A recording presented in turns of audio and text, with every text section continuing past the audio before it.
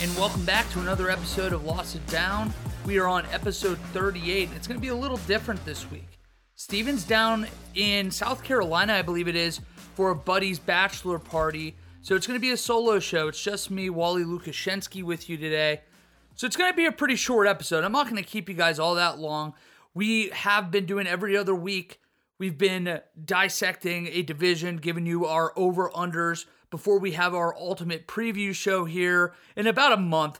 We're going to do that right before the actual season starts. So today, I'm only going to break down the AFC North. Didn't feel right to break down the NFC North without Steven, as he is a diehard Packers fan. And I'm sure, as you guys know, he hates those other teams in that division a lot, as your buddy Adam Alfonso surely knows better than anyone out there.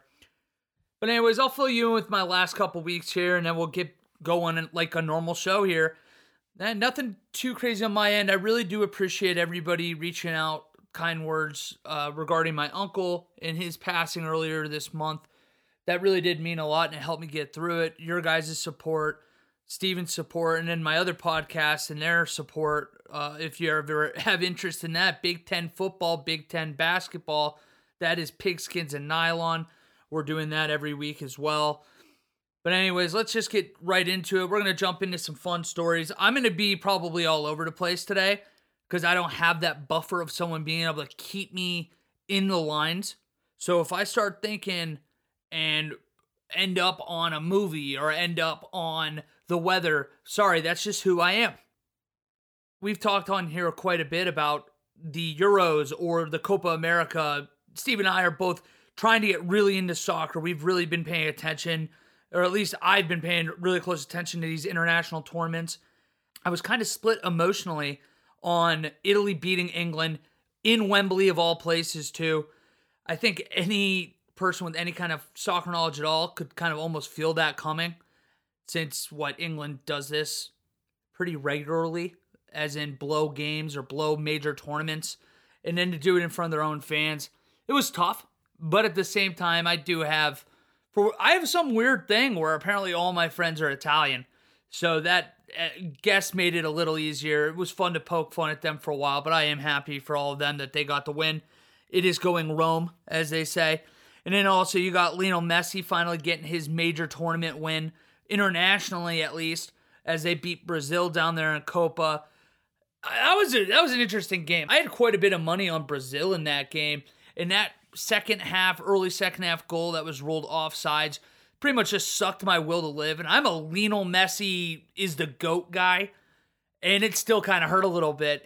The fact that he ended where he had a chance to put that game away 2-0 in stoppage time, and I don't know what that was. That was so uncharacteristic of Lionel Messi. But what it did, though, is it got me not only excited for the United States men's national team prospects, as we're now watching the Gold Cup, where every one of these make-believe cups it seems like the U.S. is in, which is exciting. It's encouraging. We have young talent and a reason to actually be looking forward to a World Cup and not just say, hey, maybe we get out of the group stages and lose 3-0 to some European power. No, that's not the case anymore.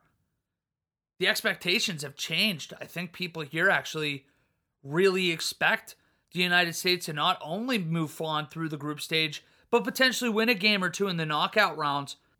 This country's got the soccer bug right now, and a little bit of a run could really do wonders. Meanwhile, I'm on the other side here. I like Stoke City. I don't think I've ever told it on here, but worthless reasoning why. When I was trying to get into soccer about 10, 12 years ago, I was up in Wisconsin, and I had a few buddies up there. Matt Kershensky, I want to say, and then Yanni Skoufis. And we would always play FIFA with one another, and those two guys were soccer fanatics. They'd just bend me over and beat me 7-1 or 7-0 every single time it seemed like we played. But that was really how I learned how to enjoy the game of soccer and what have you. The only way I knew how to score against these guys was cross into the box and head it in. I didn't know how to get the fun dribbles. I didn't know how to do the through balls. I didn't know how to do lob passes, nothing. So what naturally did I do? That was back when Stoke City was in the Premier League. Guess who they had? My boy Peter Crouch, that 8-foot tall behemoth man, anytime he threw anything in there, you knew he was getting his head on it. So naturally, Stoke City became my team, which regrettably now means I have to watch championship football and not just Premier League, which is cool, I guess, because I do get to learn a lot about the championship players that might eventually make it to the Premier League. But I kind of just want to watch the Premier League. I kind of just want to see Stoke City actually be respectable so I can take pride in wearing my Stoke City stuff around, because it really hasn't happened much lately. But that's all right. This year's different. Stoke City's going to find their way to the Premier League. It's a little bit of a bummer. We're starting to see that little bit of a tax on them that they've been in that league for, 3 years now. They're not able to withstand a lot of those contracts that they were hoping that they could hold on to and get back to the Premier League quickly without too much of a fall off, but that's just not the case. Anyways, I'm droning on there. Real quick, other non-NFL story, then we'll jump right back into football here for you guys. The Home Run Derby, the All-Star Game were this last week. I'm sure quite a few of you are also MLB fans like myself. I finally got a little bit of that fire back in my belly about the Pirates. I didn't like what they were doing with that first overall pick. I know it's been rumored for months, and I've been kind of really bitching and just really hell-bent on Bob Nutting. Well, I still am. I hate Bob Nutting. He needs to be gone. He's probably the worst owner in North American professional sports. But even so, what they decided to do was spend less money, take a guy that could have been there a little later than number one, naturally, and basically pass on the Kumar Rockers of the world, the leaders of the world. By doing this, they were able to basically draft guys later in the draft that may have fallen due to the inability to pay them. So the Pirates basically spread their money around and got 4 or 5 really solid prospects instead of one guaranteed giant prospect. And I guess as the time has gone on, I'm starting to at least come around a little bit. Because what's going to happen when you draft Kumar Rocker? He's going to be up. You're going to have a blast with them for 2 or 3 years. Might even be in that Cy Young conversation. Get you all fired up, excited once again. And then the Pirates trade him to the Yankees. They trade him to the Red Sox. It's always an AL East team, and we're just a farm system to them. But I am a little excited again. And all this brought me around. Again, this is why I need Steven here to keep me on the rails. Also why I want to be a radio host, because think about it. You get 3 hours of me just droning on. That's a lot more fun for me. Not so much for you. But anyways, the Home Run Derby also happened then, as I mentioned before. Pete Alonso won his second consecutive one. There wasn't an All-Star Game Home Run Derby last year in the shortened season.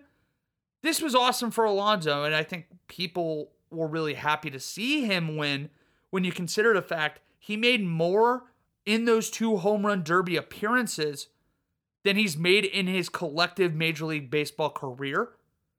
That's absurd. It's still remarkable to me that you have guys like Pete Alonso that can be walking around here, the polar bear, hitting absolute moonshots and making $600,000 a year, then shows up one night a year for an hour and a half, gives out 1 million souvenirs all out the left field, and the guy makes $1 million a night? That's pretty sweet. That's really sweet. Was a bummer, though, to see Shohei Ohtani kind of miss out a little early. Everybody, myself included, the guy's just, he's a phenom. You cannot help yourself but watch him. When the Angels are on, they can be completely dead in the water, as they are. But what do? We want to watch Shohei Ohtani. We want to watch Mike Trout. What that organization has ruined in the young prime of Mike Trout's career is sinful. At least this time around, I think they took 20 pitchers in this MLB draft that just happened. Not a position player taken at all. They at least understand what their issue is. I think baseball fans everywhere really do want to see the Angels make the postseason, maybe make a run or two, because boy, do Mike Trout and Shohei Ohtani deserve it. I mean, this is the most excited most people have probably been about baseball in a long time, and for good reason. Baseball's as back as it's going to ever be, I think. But that's enough about that. Let's go right into our NFL stories this week. So, what I'm going to be doing, Steven did leave me notes that he wants me to throw out there for you guys, which is fair. I'd want notes thrown out if I wasn't able to do this, especially on certain topics, as you'll see what we're about to jump into here. The Packers are still patiently awaiting Aaron Rodgers' decision. The report is that he turned down a 2-year extension that would have made him the highest paid player in the NFL. He dodged questions at the match and then said, "I'll decide in a couple weeks," during a celebrity tournament at Lake Tahoe this past weekend. Doesn't look good. Does not look good in Green Bay. Steven's only comment on this right here. He goes, "He is gone or just being petty. It's time for me to start drinking because he ain't coming back." And I promise you, Steven's already drinking. I've been getting the snaps to prove it. He's enjoying that bachelor party down there. What I will tell you, though, is if you're a Packer fan, you better be enjoying the damn parade today. Go Bucks. Congratulations to all you cheesehead fans on that. I think they were probably, in my opinion, the most likable NBA champion going back to the Dallas Mavs. Or the Mavaliers, as my buddies in Cleveland remember them as. Maybe Toronto. Maybe Kawhi, like before Kawhi started getting disliked. I know, again, Steve and I were texting about that the other day. I still think it's back to 2011 in those Mavs teams. But even so, Aaron Rodgers does not feel like he's going to be a Packer next year. I don't even have the sense that it's possible anymore. There's just not a relationship to salvage. The fact that you have seen guys like Davante Adams outwardly flirting with other teams kind of gives me the impression that Davante also knows that Aaron Rodgers is done. And if that's the case, man, Green Bay is done. This is a sneak preview for next show. Like I mentioned, we had been doing both the AFC and NFC of a region. So like we did the AFC West and NFC West in our last show. This week we're only doing the AFC North. And that's because Steven is a diehard Green Bay Packers fan. But what I will say is that Green Bay's over-under is 9 right now. And that is the most bizarre over-under basically in the league right now. Because they don't know, just like we don't know, where Aaron Rodgers will be in September. Will he be in Green Bay? Will he be retired? Could he be in Mile High? Could he be just anywhere else that is not Green Bay? That's pretty much where the over-under lies. It's at 9. 17 games now. It comes down to me, it's this. If Aaron Rodgers plays, then the over's easy. If he doesn't, then the under's easy. They just basically threw a life preserver in the middle of those two numbers and said, this is all on you, Aaron Rodgers. If you're willing to take a gamble right now and try to figure out what that dude's thinking, you have free money out there. But for me, and like Steven, it looks like we think he's gone. And if that's the case, hammer that under now. Because the moment he is gone, that under is probably going to drop to 6.5 games. Maybe less. Especially at that point, you know Davante's going to be pushing to get out. But make sure you tune in a couple weeks and we'll talk more about that then. Cam Akers, Rams leading rusher, pretty much been their running back, their guy this past few years. He tore his Achilles right before training camp. The Rams then came out and said they have no immediate plans to pursue a free agent, which I have a difficult time believing. As right now, their running back room currently looks like Xavier Jones, Raymond Kalai, and Jake Funk. That doesn't feel good. I tell you what, though, the Rams are making Matt Stafford feel right at home. He's been used to this. He knows all about running backs that can't produce. Or running backs, young running backs, that are expected to jump into a situation and just perform. I think you have to look elsewhere. I mean, this team has one of the best offensive lines. Okay, maybe not one of the best, but they're a fringe top 10 offensive line in the league. You bring in Matt Stafford, who in that offense, I think we might be able to see a Matt Stafford this year that we've never seen. And that's really exciting. I think not only for us, but any Matt Stafford fans out there. I mean, man, this guy has just been beaten down for years in Detroit. And he finally has an opportunity. And with McVay, with that defense, I mean, why not? I still, as you probably heard me pick last week, or 2 weeks ago, I should say, I picked San Francisco to win the division. I still think that they're the best team in the NFC. But if someone's going to knock them off, why wouldn't it be the LA Rams? Last year, Cam Akers, 625 yards, 2 touchdowns. Then he had Henderson come in, 783 yards from scrimmage and 6 touchdowns on only 154 touches in his 15 appearances. And then Steven here made a little note. This offense is built for the next man up at the running back position, as they used what feels like 7 different ones last year. You found your quarterback in Matthew Stafford. He will make up for those lost rushing yards. Yeah, I get it. But at the same time, if this truly is one of your rare opportunities as a Ram fan to get back to a Super Bowl, potentially get back and win a Super Bowl, shouldn't you go all out? This feels like, I mean, here's the thing too. You see running backs, unlike any other position, where no-name guys can just show up and dominate. Show up and make a difference. You don't necessarily have to have that giant name. If you have good line play, if you have good quarterback play, you're going to have success at that position. It's funny, we're going to get into the Steelers later, and they're in almost the polar opposite of that right now, which we'll get into. But yeah, in my opinion, the Rams have to do something there. Their team currently constructed, I think, is good enough to potentially even make the Super Bowl, but you need to be a well-oiled machine on that offensive side of the ball. And right now, it feels like they're a running back away. But I trust McVay. If he truly believes that one of these 3 guys I mentioned, Xavier Jones, Raymond Kalai, or Jake Funk, step in and basically eat those Cam Akers touches and do it productively, who am I to judge? Larry Fitzgerald is still undecided on playing this upcoming season. I, first of all, don't understand 2 parts. Why Larry Fitzgerald wants to come back, or why he would. And why would Arizona want him back? They already have kind of made that move to become the retirement home of the NFL. You saw it the last few weeks, honestly, or months, I should say. You've seen it the last few months. They bring in guys like A.J. Green, J.J. Watt.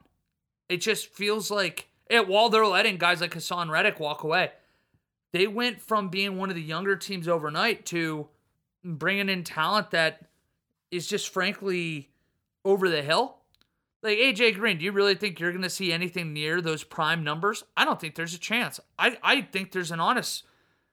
I might even say I think there's an honest chance. I truly just don't believe he gets 1,000 yards this year. Maybe 800-900. Guy can't stay healthy. He can't stay on the field, even in a 17-game season. I don't know. Maybe he plays 10, 11. That's the benefit of Larry Fitz, if you are an Arizona Cardinals fan, is you know that he's dependable. You know that he's there, that somebody that you can look to, and he will be on the field. Problem is that speed is gone. Getting that separation is all but gone. There's no yards after catch anymore. That yak is gone. Everything is on that precision of his route running, which, credit to him, is still there. But I know I have buddies in my Cleveland group messages that hate guys like Jarvis Landry on the Browns for whatever reason. Larry Fitzgerald is that times 2 now at this stage of his career. What he catches, he's done. He's basically a glorified tight end that's lining up at wideout. There's no shiftiness. And now you're going to pair him with A.J. Green, and that's supposed to help Kyler Murray? Maybe if you have a young wide receiver room across the board and you want to have that veteran leadership in there, maybe that's why. I thought at first the reason they brought in A.J. Green was simply, hey, Fitzgerald's done. Let's bring in A.J. Green. He's going to be that new guy. Doesn't seem like it. All of a sudden, if they're willing, and not only willing, but want him back, man, I don't know. Guy's got 1,432 career receptions, 17,492 yards, both just behind Jerry Rice. He's in 6th place all time with 121 touchdowns. Marvin Harrison and Chris Carter are feasibly, if he stayed healthy for a year, he could feasibly pass them both and move into 4th. Marvin Harrison is 7 ahead at 128. Chris Carter is 9 ahead at 130. Truth be told, I don't think that he gets to those milestones even if he plays another 2 years. Again, what happens when you get into the red zone? I mean, you look for those big targets. Defense is key on those guys. Route running is your friend, don't get me wrong, but yeah, they're going to try to take away Fitz. I don't think there's a chance he gets to those numbers. I love Larry Fitzgerald. He's one of the best people in the NFL. He's done so much. He's made a huge impact. He's made a huge impression on young athletes where he continued to push for his degrees after he left Pittsburgh, went to the NFL. You see those commercials, University of Phoenix.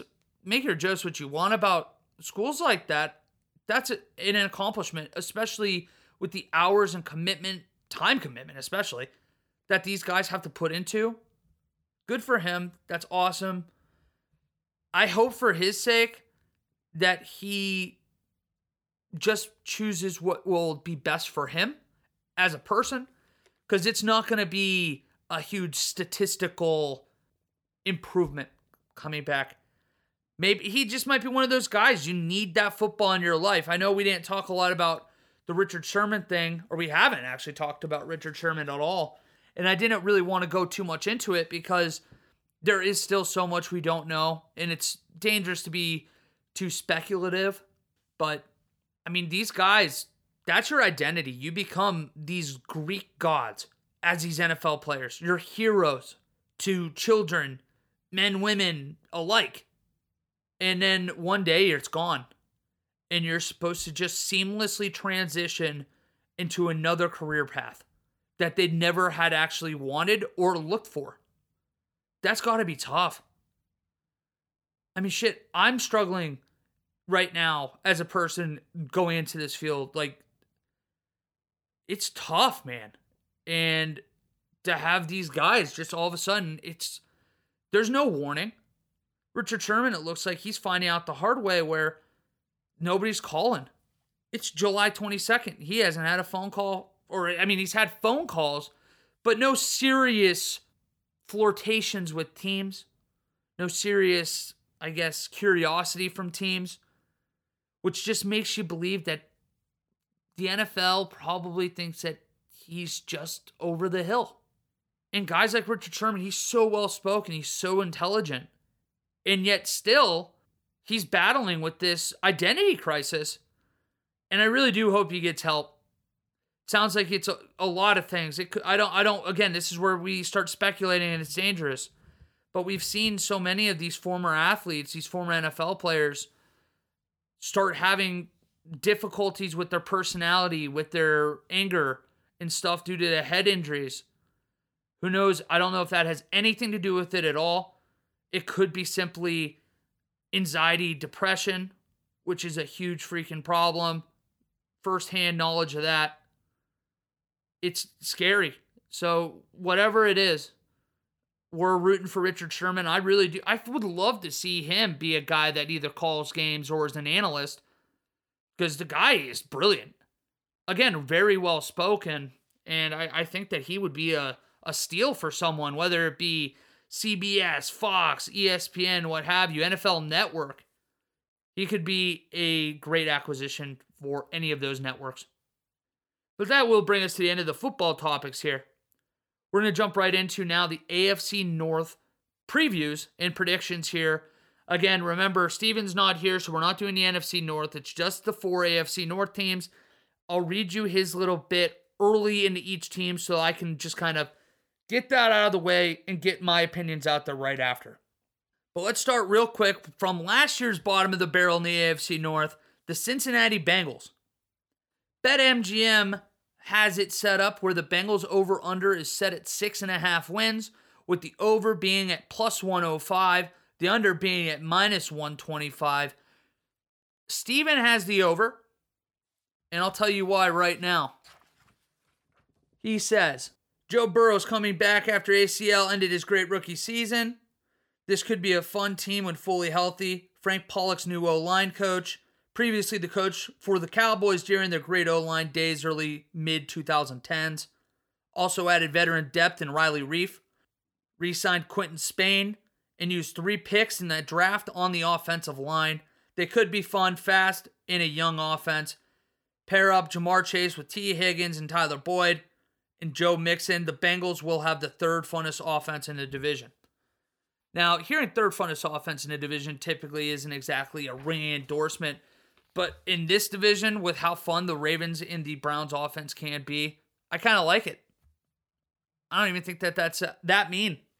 Now, I haven't been telling you guys the average difficulty of schedules for these kind of teams in the breakdowns we've been doing, because typically it's like, all right, 13th, 19th, 21st, and 15th for a division. This is where it changes, because the AFC North has bears of schedules this year. The Bengals have the third easiest in the division, and they're tied for sixth hardest in all of the NFL.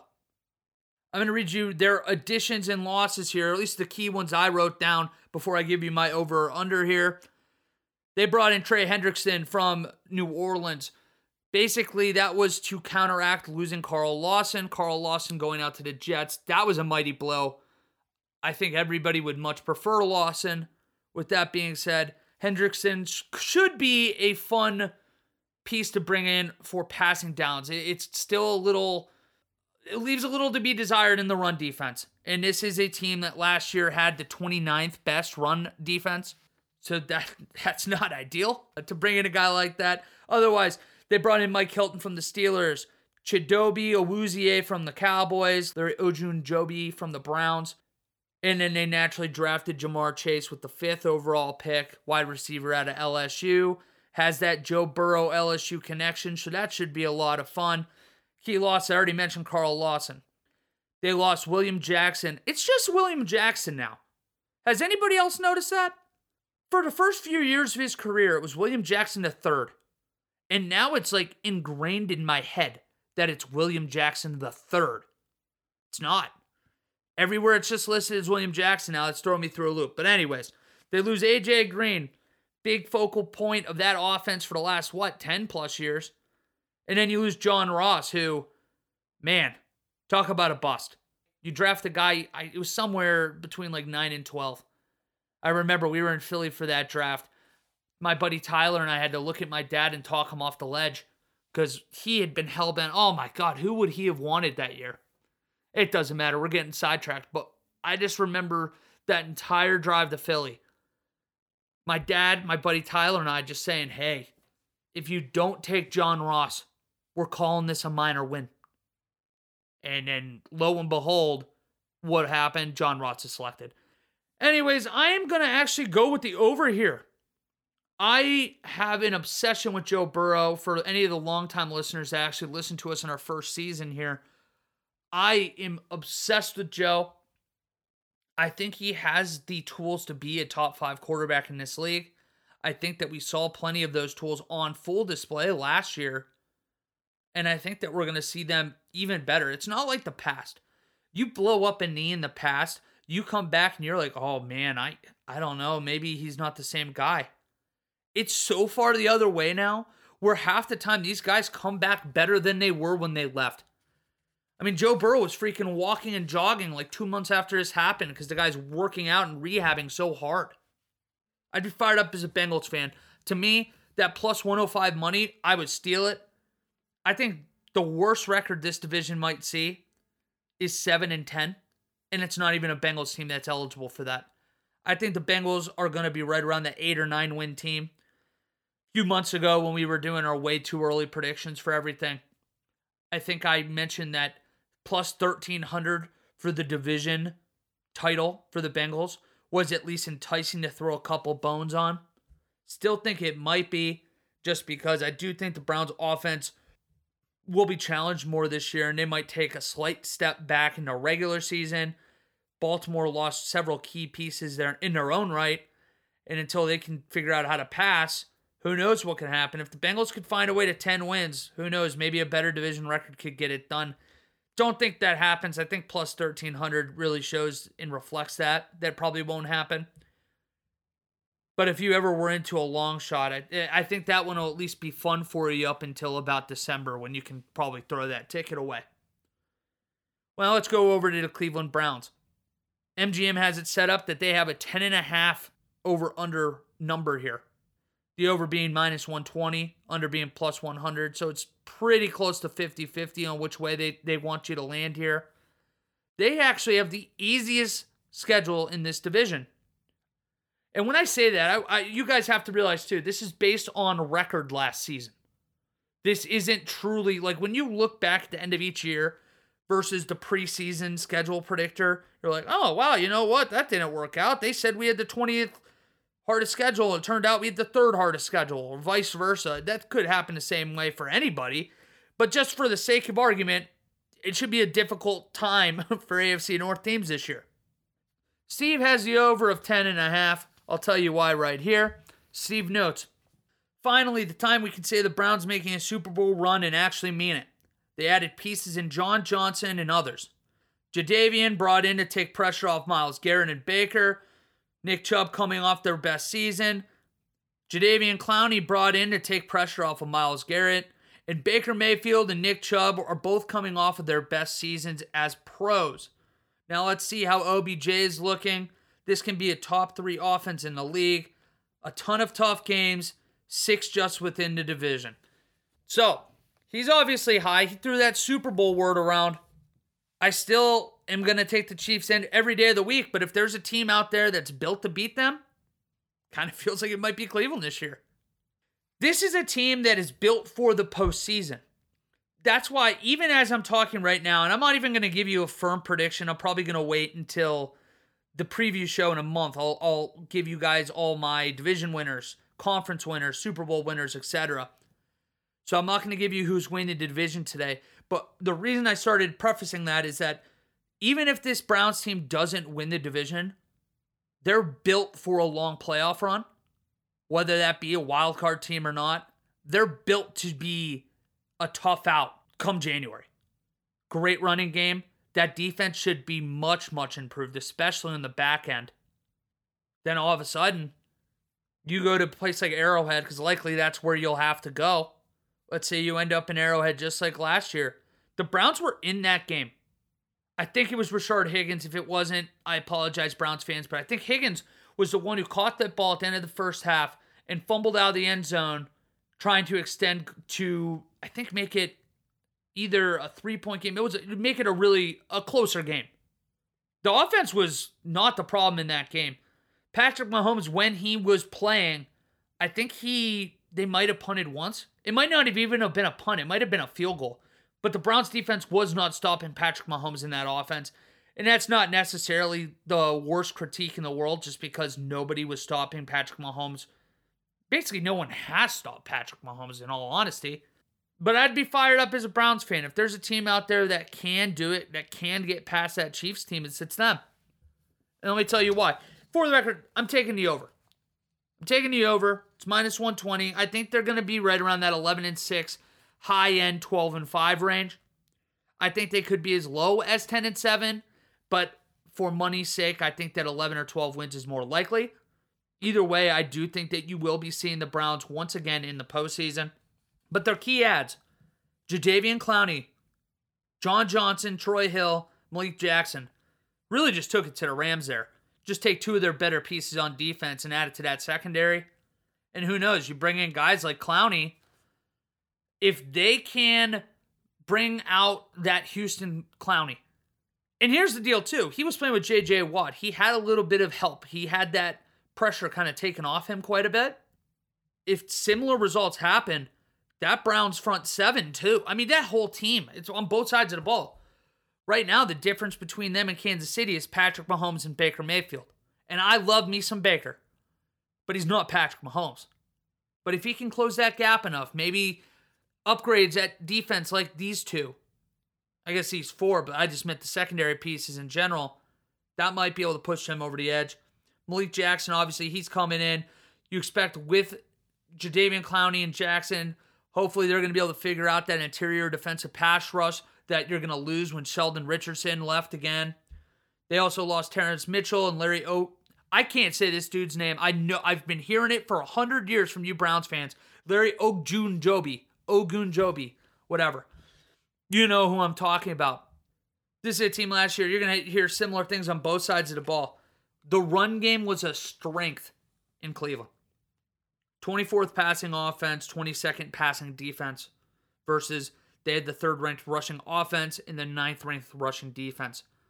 When you can control that run game on both sides of the ball, you really can dictate the game as a whole. it's why a lot of people are just cherry picking stats about Baker Mayfield, saying, hey, look, the dude's just not producing. Look at these numbers. He's not the guy.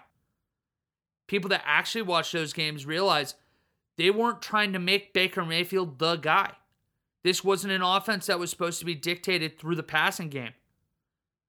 One of those cliches you hear in all sports, but sports are cyclical. What I mean by that is we see all the time where the passing game, it's taking over the NFL. What happens in the next few years? The defense catches up. So what's that do then? Makes the passing game substantially more difficult, but typically that lends the rushing attack to be a little bit easier for teams. The Browns look kind of like they're running that traditional John Gruden style West Coast offense right now. A lot of under center, a lot of power running game, especially when you have a two-headed running back monster like that and that offensive line, which is the best in the league. That's exciting times up there in Cleveland. And when they do need Baker Mayfield to make that pass, he made it more often than not last year. People keep shitting on him, but I tell you what, I'd be fired up. Last thing I'll say about the Browns, I know I've been drowning on here for a little bit. They had one of my favorite draft classes in the entire league this year. To have the patience to let Greg Newsome come and fall into your lap there. Perfect scheme fit. Again, you knew what the issues were on this defense going in. They were patient enough to sit there and wait, didn't panic and try to go up for him. Then what do? They even top that. We already mentioned that they brought in Troy Hill and John Johnson. Jeremiah Owusu-Koramoah. This guy was tagged as high as 17th, I think I remember, to the Raiders. He's kind of that, for Buckeye fans out there, and even not Buckeye fans, I'll keep going so you can understand what I'm saying. But Pete Werner, he's kind of got that bullet position at Notre Dame, where you can line him up at linebacker, and yeah, he's a little small, but he's got that speed, and he does pack a powerful punch. You can line him up at safety. He's fast enough to keep up with those wide receivers, especially when it's a zone coverage scheme.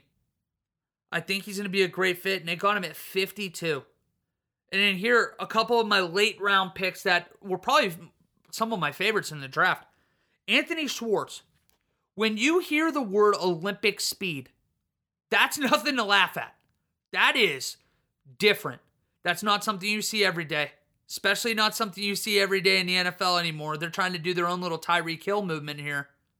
And who knows? They have so many weapons. They're going to have the time to give Baker Mayfield with that kind of offensive line.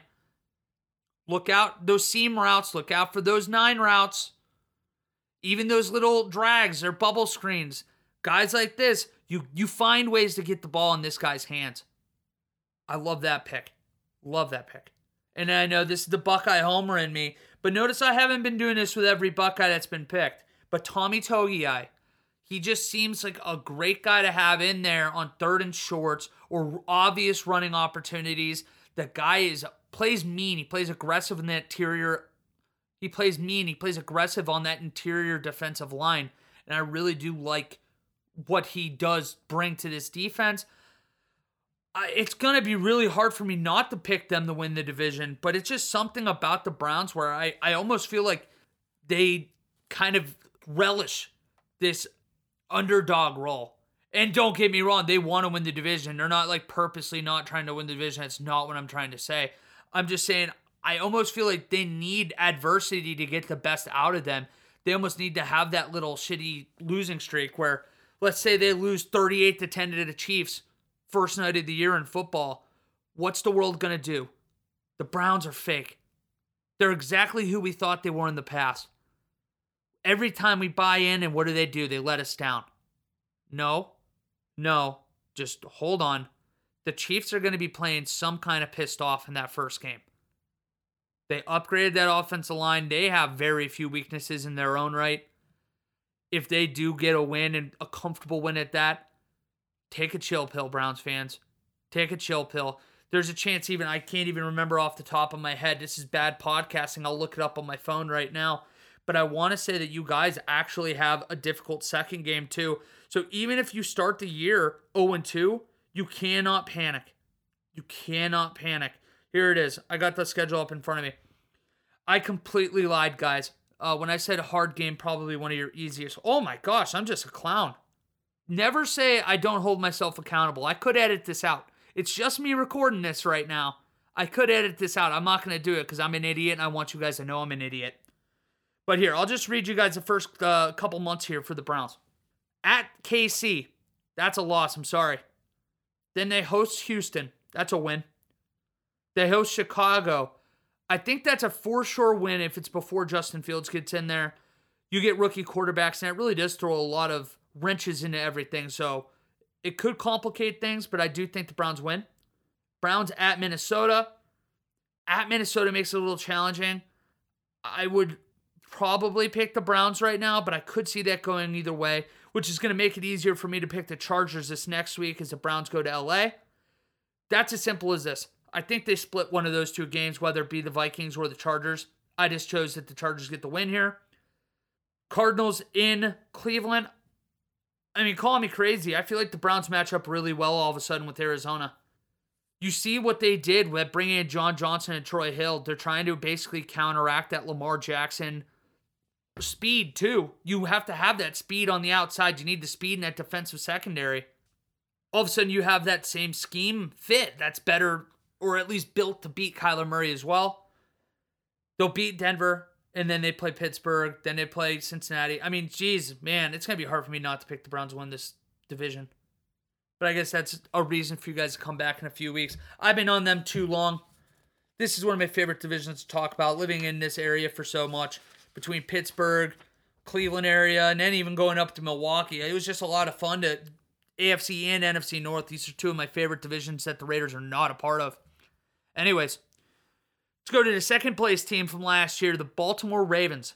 MGM has their over-under set at 10.5, with the over being minus 150, the under being plus 125. They have the second hardest schedule in the NFL this year. Notice I said second, because we're saving the best for last. Don't you worry about that, Steeler fans. Steve went the under for right now, so he's taking that plus 125. He's not buying in to what Vegas is selling here, and I'll tell you why right here. This is a big year for Lamar. Can he look decent in the air? Will he be stopped out of the pocket after back-to-back 1,000-yard seasons? Can they get it done in the playoffs? Adding Sammy Watkins for the passing game, adding offensive line depth for Lamar, J.K. Dobbins. That defense will always be dangerous, and they will keep you in the games. Quite frankly, I think this is a make-or-break year for Lamar. Would you feel comfortable paying this man generational money to run around?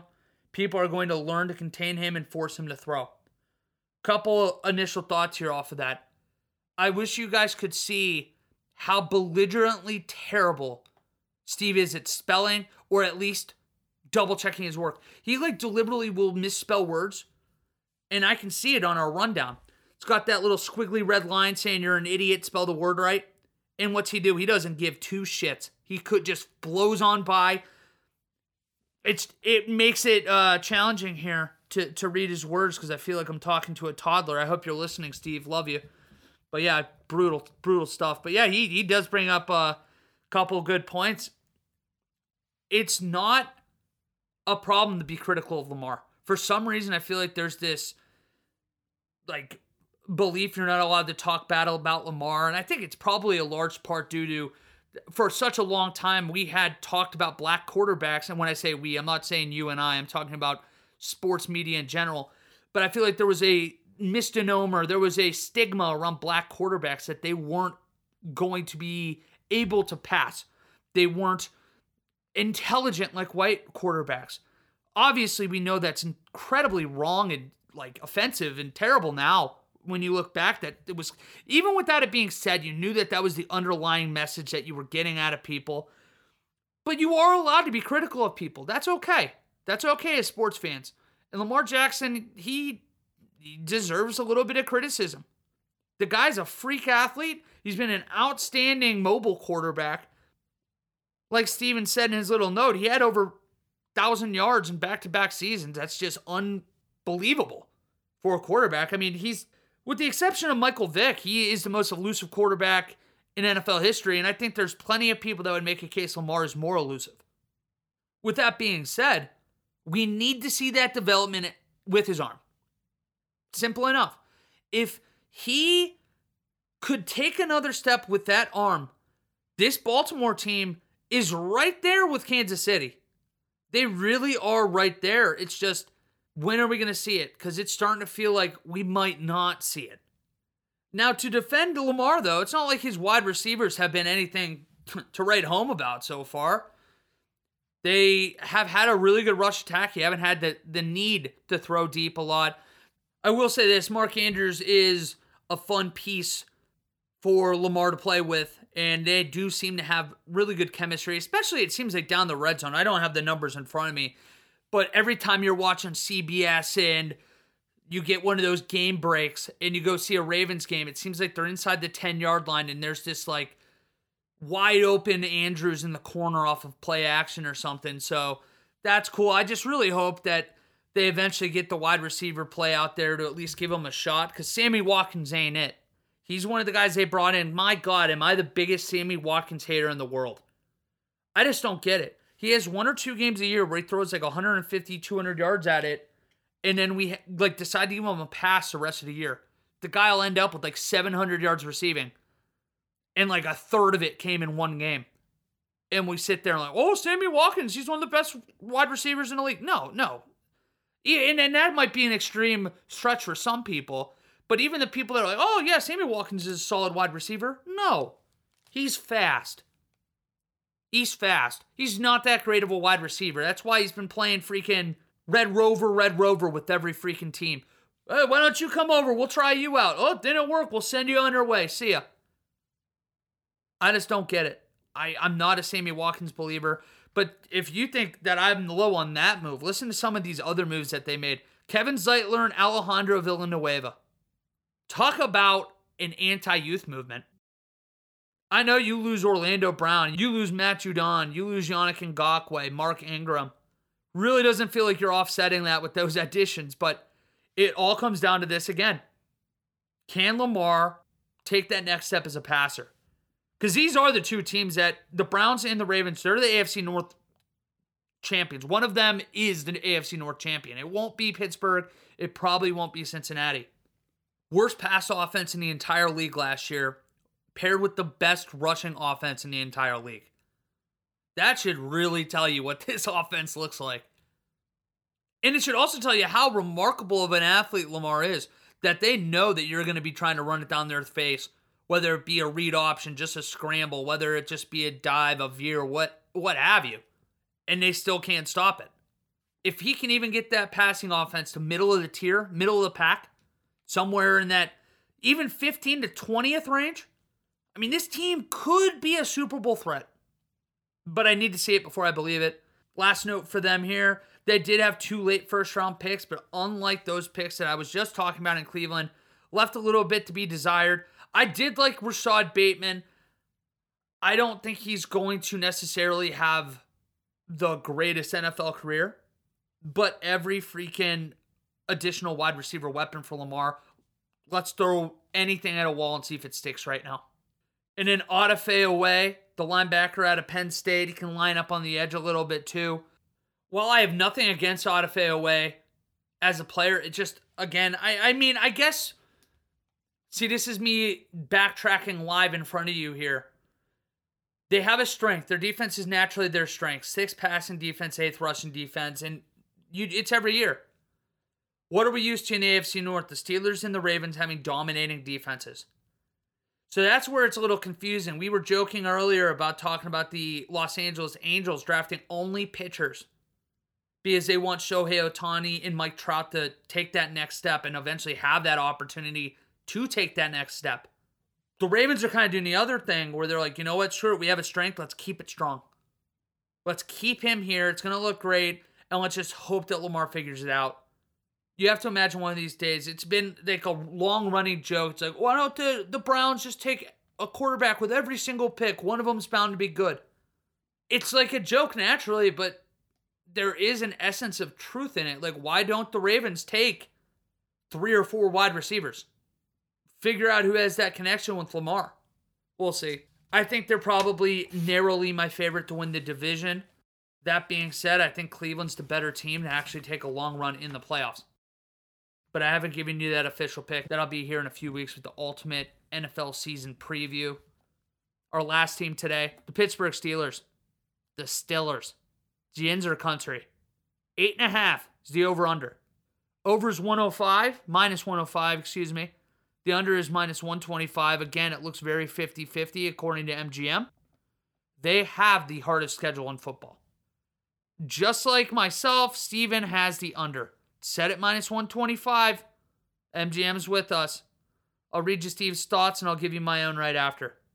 The defense, here, again, you know what? I'm just going to, first of all, I'm going to read this the way that Steve wrote it down, and then I'm just going to read it after I think as a human being would. The defensive is still elite back with Watt, Fitzpatrick, and others. This offense lost James Conner, 2 Pro Bowl caliber offensive linemen in Villanueva, Pouncey. No confidence in the team. It's supposed to be this. With the way the THU, the way the season, and there's not even a season, ended last season. This is brutal. I'm going to try to just go through again and read it. I'm going to try. All right, guys, bear with me. I'm trying to read this script writing here. The defense is still elite back with Watt, Fitzpatrick, and others. This offense lost James Conner, 2 Pro Bowl offensive linemen in Villanueva and Pouncey. Disagree there. They used to be Pro Bowl caliber. Yeah, no confidence in this team with the way the season ended last year. Well, games against division foes, Green Bay, Tennessee, Buffalo, Kansas City. Why has he put... My God, Steven, you're killing me. Well, games against division foes, Green Bay, Tennessee, Buffalo, and the Chiefs. He has an asterisk next to Green Bay. Not sure why. That's 9 to 10 tough games right there. Their defense gives me confidence they will be in games. Their ineptness offensively doesn't give me confidence they will finish those games hard under. Wow. That was hard. That was difficult to read. Apologies. I'm going to get Steven into a writing class, I swear. And I'm going to get myself into a reading comprehension class. Anyways, just recently this last week, you saw Melvin Ingram finally got signed. He got signed by the Steelers in an attempt, I imagine, to replace Bud Dupree. You naturally have Dupree going to Tennessee. You have Pouncey, Villanueva, Mike Hilton, Filer, James Conner. Tough losses here. Really not bringing anything in. I know that Big Ben's supposedly on like the diet of his life and he's doing well. Good for him. I hope that's true. I'm not looking forward to him being out of football. It doesn't feel right that we have a world where Big Ben's not in football anymore. But I think it's close. The biggest moves you could realistically make beyond Melvin Ingram, you could say it has to be the draft picks. And it has to be the fact that they basically re-signed Juju Smith-Schuster and Tyson Alualu. Those are your biggest acquisitions, and it's bringing guys back. They did have 3 picks I really enjoyed in the draft. Let me rephrase that. They have 3 players I really enjoyed in this draft. They have Najee Harris, the running back out of Bama, tore up Ohio State, and everybody else he played last year. Pat Freiermuth, the tight end out of Penn State. He was a bit of a headache. Anybody that remembers Mike Gesicki just knows that they're really just turning out tight ends too. I know that Iowa's kind of tight end you in the Big Ten, but Penn State's not far behind. Then probably my favorite pick for the Steelers in the whole draft, Kendrick Green, the interior offensive lineman out of Illinois. He just seems like he's going to be an instant click and play player on that interior offensive line. And we know what they typically do. They usually have that success there. So I do think the Steelers are going to be a competitive football team this year. I don't agree with the Najee Harris pick for this reason. If you take Najee Harris, it means that you were in Super Bowl now mode to me. If you take a running back in the first round, to do it on the front side of a rebuild. Like, we're not even in the rebuild yet for the Steelers. The moment that Big Ben's gone, that's when they have that kind of meeting. They have to have that question. Like, hey, our defense is one of the best in football. Our offense is one of the worst in football. Do we try to bridge the gap with the offense right now? Or do we tear everything down to the studs and start over? I think you're more likely to see the Steelers go the route of probably just trying to bridge the gap. Try to find a veteran quarterback to come in after Big Ben's gone. Because this defense is special. It's a scary defense. You can't take that away from them. I know that it doesn't look necessarily as great on paper, and they still look good. 3rd passing defense, 11th rushing defense.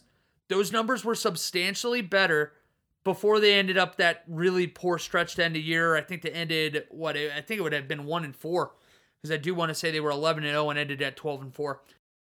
Devin Bush being back, him being healthy again is going to be massive, even though his TikTok game is absolutely banana lands. Anybody who hasn't, and I said TikTok, I meant Twitter, his social media in general, he talked bad on TikTok. That's why that name was in my head. And then you had Chase Claypool with the eyeball emoji afterwards. But yeah, it's their locker room atmosphere is so bizarre. I know the Mark Maddens of the world hate it and he talks down on it every day. It's less even that for me. I just don't know what's going on. It just feels like a completely unique experience. Mike Tomlin's clearly a very players-friendly coach. I mean, that's the only way you can explain guys like Antonio Brown surviving as long as he did. But I don't know, man. Schedule this difficult. And I'm starting to finally understand what Steven meant here when he was saying with games against division foes, so that's 6 games. Then you have Green Bay, Tennessee, Buffalo, and Kansas City. So those are the 10 games he's talking about. Even out of there, I mean, at best case scenario, you have to hope for splits in Cleveland and Baltimore. Hopefully you get a sweep in Cincinnati. This is best case scenario for the record. Let's say that happens. They're 4-2 in division. Green Bay, you got to hope that Aaron Rodgers is gone. So if that's the case, it's 5-2. Tennessee, man, especially with Julio Jones there, that's going to be a tough out for anybody. But let's say that they're able to stop Derrick Henry. They might get a win there, 6-2. Buffalo, I think, beats them. Kansas City beats them. So that's 6-4 in that stretch.